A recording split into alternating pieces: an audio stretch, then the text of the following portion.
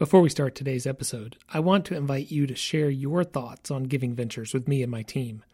Would you take 3 minutes to do our short listener survey at donorstrust.org/podcast survey? Our goal is to help you grow your giving, and your feedback is key to meeting that goal. Again, visit donorstrust.org/podcast survey. I really appreciate your input. And now, on with the show. Hello and welcome to Giving Ventures, a podcast to help you grow your giving and change the world for the better. Each episode, we share innovative charitable efforts leveraging private philanthropy to solve public problems. I'm your host, Peter Lipset, Vice President at Donors Trust. This show is a product of Donors Trust, the oldest and largest donor-advised fund focused on helping conservative and libertarian donors of all capacities simplify, protect, and grow their giving. My colleagues and I talk with a lot of groups doing great work. This show lets us share a bit of what we learned with you, so you can discover new projects for your own philanthropy. Today, we'll hear from our third group in this series on inspiring liberty on campus. We've heard from Students for Liberty and the way that it really helps the individual grow in their understanding of the principles of liberty. We heard last week from Turning Point USA and its energetic approach to engage co-eds in challenging the progressive orthodoxy that permeates campuses.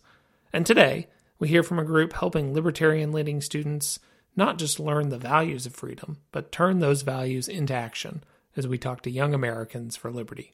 There may not be any other organization out there that maintains the energy of the 2008 Ron Paul era than Young Americans for Liberty.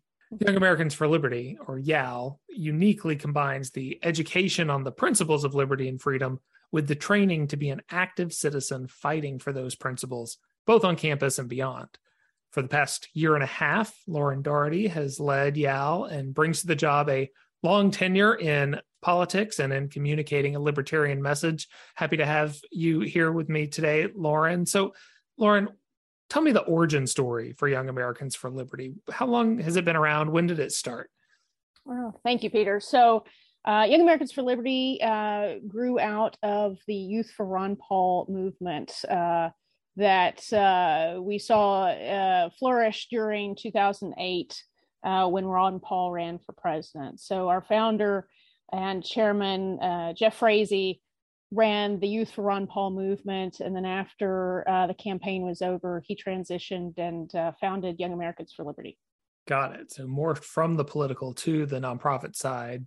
And that was a campaign really about ideas. And so this is really, that's a natural progression. So one of the things that always strikes me that's unique is that you're not just talking about the ideas, but you really are training engaged citizens. And there's a lot that's happening. You've got several different partner organizations, all within the Young Americans for Liberty umbrella, C4, PAC, others.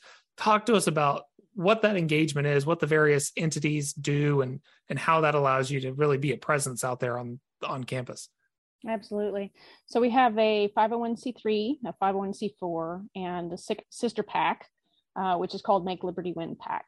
And through all of those, our students are able to play very different roles in, as we say, making liberty win. Our focus is to make liberty win. And the way we do that is by mobilizing our many students who care passionately about the cause and then giving them very meaningful opportunities to make a difference. So with the 501c3, obviously, that's mostly educational. With the 501c4, it's focused more on policy. And then with PAC, they're door knocking and helping get pro-liberty legislators elected. And how much does that break down between quote unquote libertarian versus conservative versus kind of generally right versus generally Republican? What kind of mix of student do you see being attracted to what you all are doing? Well, it varies, and students, different students gravitate towards one label or another. And part of that's the environment they're on campus, But our students are very pro-liberty in their focus, that they may vote mostly Republican, but they don't necessarily identify with that word as their number one adjective for themselves. They identify it as pro-liberty. And so many of them also are conservative in how they conduct their lives, but their focus and how they mobilize their energies is focusing on pro-liberty issues. So, for example, the Second Amendment is a topic that libertarians and conservatives agree strongly on. It fits very well within both of those categories, and it is one of the preferred and favorite topics of our students. Got it. You say your tagline is to let liberty win. And I do feel like I get an email from Young Americans for Liberty every week telling me about new wins in one way or the other, particularly on campus, but also, towards some of the electoral stuff. And some of those are around legal battles, things where your students are really pushing on campus about speech codes and mandates and different things. Talk to us about some of the battles you've pursued on that front and why that is so important to the work you do. Absolutely. So free speech is obviously one of our most sacred American values. And as we all know, college campuses have become bastions of anti-constitutional values, anti-free speech, anti-Second Amendment. Your rights just kind of have been thought to cease to exist when you set foot on a college campus. And we're working to fix that.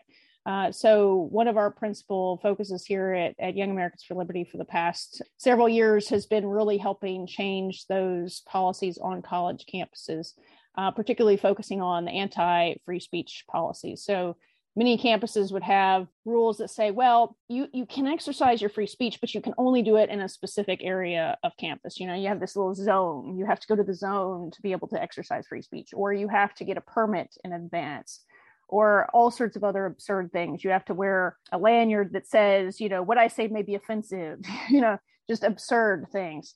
And one of our very proud statistics is that through our work, we've changed the speech codes on 99 different campuses, and this protects the First Amendment rights of over 1.5 million college students every year. And I think that is so important for multiple reasons. Number one, we're teaching students that there are laws and policies that are unfair, unwise, and not okay. And when those happen, when you find them, there are things you can do about it. And then we show them how to go about making those changes. And we teach them that you can win. You can win and change these bad policies into good policies that protect your rights, protect the rights of other students.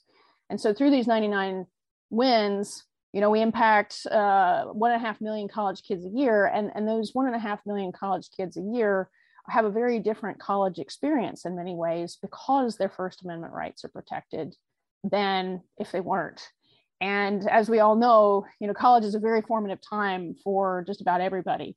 And what you see and experience in college significantly impacts how you're going to look at the world for pretty much the rest of your life. And so we want all college kids to have their basic constitutional rights protected. We want them to have that at that very formative time in their life, because we know that will impact how they see their rights for the rest of their lives.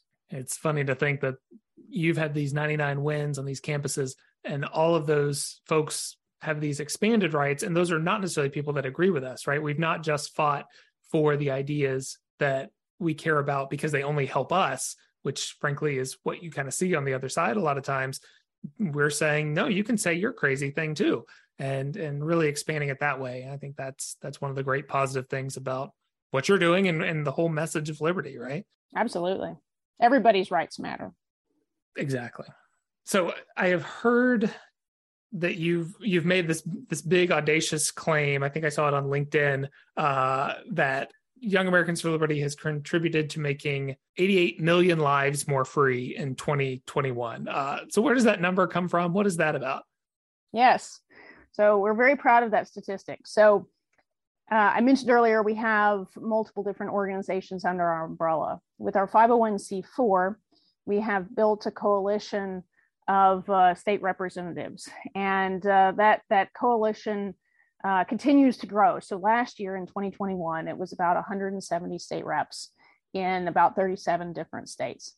And those state reps are obviously focused on passing pro-liberty legislation, and we're here to help encourage that and champion that, and even deploy students to go knock doors and help get some of the biggest, most important bills passed. And so last year, this coalition of state reps passed about 120 different laws that made a total of 88 million Americans more free. And these bills passed as part of that were very meaningful things, and they ranged quite a bit. So everything from ending civil asset forfeiture in Maine to expanding school choice in Missouri and Kentucky, to passing constitutional carry to help protect the Second Amendment in Texas. There's a huge variety of bills right there, and a whole lot more that were passed as part of that group of bills. And we were very proud of that. This year, the tally is 91 million Americans were made more free by the work of this coalition of legislators.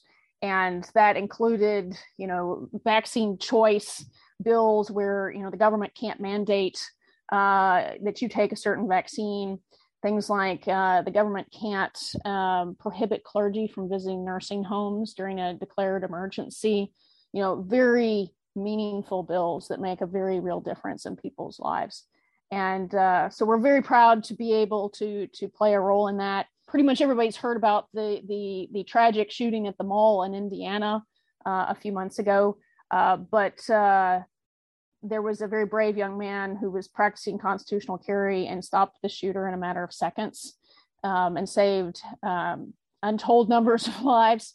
Well, part of how he was able to practice constitutional carry is because we and our partners in Indiana advocated for it and got it passed. We had a very brave legislator there who had been championing this for years. And we came in and supported him. And this year we deployed a grassroots army of students to go knock on doors to help get constitutional carry passed. And it became law shortly before the sad events at that mall. And so we're very proud that the legislation that we advocate for and pass every year has very, very real impact on people's lives like that. So next year, the goal for that metric is 100 million Americans made more free, and that gets you close to about 1/3 of the American population. And that is a very realistic goal, given the expansions in our coalition that we're building this year. Wow, that's a powerful story. That's really incredible. And I guess to kind of summarize the pipeline that you've built, you've got these campus chapters. That's mostly 501c3 public charity work, right? The campus chapters helping young folks on campus understand all of this stuff, which can then turn into activism, which can go into the C4 realm. And then you use the PAC to support some of these legislators out there that some of the students can then practice their engagement and practice those lessons that they've learned within the chapters. Am I kind of summarizing the broader YAL pipeline, right? Pretty much, yeah. So we get them involved on campus in legislation through the C4, and then they go knock doors for the PAC. So we give them lots of different ways to make a very meaningful difference in the process. And that's part of what makes YAL unique. A handful of students are truly empowered to go do amazing things, and they can generate really impactful results. So you've got a new school year just about to starting in some places. What are you looking forward to as you enter into this, second full school year of your tenure there? What's ahead? What's exciting? Well, this is a big year. It's a big election year. And so the PAC is hiring a bunch of students to go knock doors this fall. So that'll be very busy. On the C4 side, we're excited with the continuing expansion of our coalition of legislators. We anticipate that we will come close or even exceed doubling the size of our coalition next year compared to what it was last year. So that's huge. That's huge. We'll be probably well past 300 state reps in Q1 of next year. So that's very exciting. And then on the C3 side, we're ramping up more and more activism related to pepper spray bans. So we've won so many of these free speech battles, and that work continues and will always be a key part of what we do. But pepper spray is such a reasonable weapon of self-defense, right? And college campuses talk a good game about trying to prevent sexual assault and prevent violence, and then many of them go and ban pepper spray, which we think is just absolutely absurd. We think everybody has the right to self-defense, And people who want to carry pepper spray on campus should be allowed to carry pepper spray on campus. So we have a number of chapters who are gearing up to petition their schools and use grassroots activism to try to overturn these pepper spray bans. And I'm very excited to see how all that progresses. There's no end to the fights that can be had on campus, as we've heard about in some of these other episodes of this series and with you. And appreciate all that Young Americans for Liberty are doing out there. Appreciate your work out there. Lauren Doherty, thanks for joining me. Thank you so much, Peter. While the political elements of YAL's work stray from the sort of charitable work that can be supported with a donor-advised fund, this group offers plenty of ways for donors to engage, no matter how they choose to give. We need students going into the world who know they can actually make a difference out there. YAL's work certainly supports that idea, but as does Turning Point USA and Students for Liberty. All three have their own unique style and niches, and so, of course, that means they may be attractive to different types of donors. Which one are you? We need all three, as well as other groups such as Young America's Foundation or Intercollegiate Studies Institute, Fund for American Studies, Foundation for Economic Education, all of which, by the way, were featured on episode 6 of Giving Ventures. And there are other groups out there as well on campus, each with its own particular way of connecting and nurturing the intellectual and cultural growth of liberty-minded students, even helping students realize they actually are liberty-minded.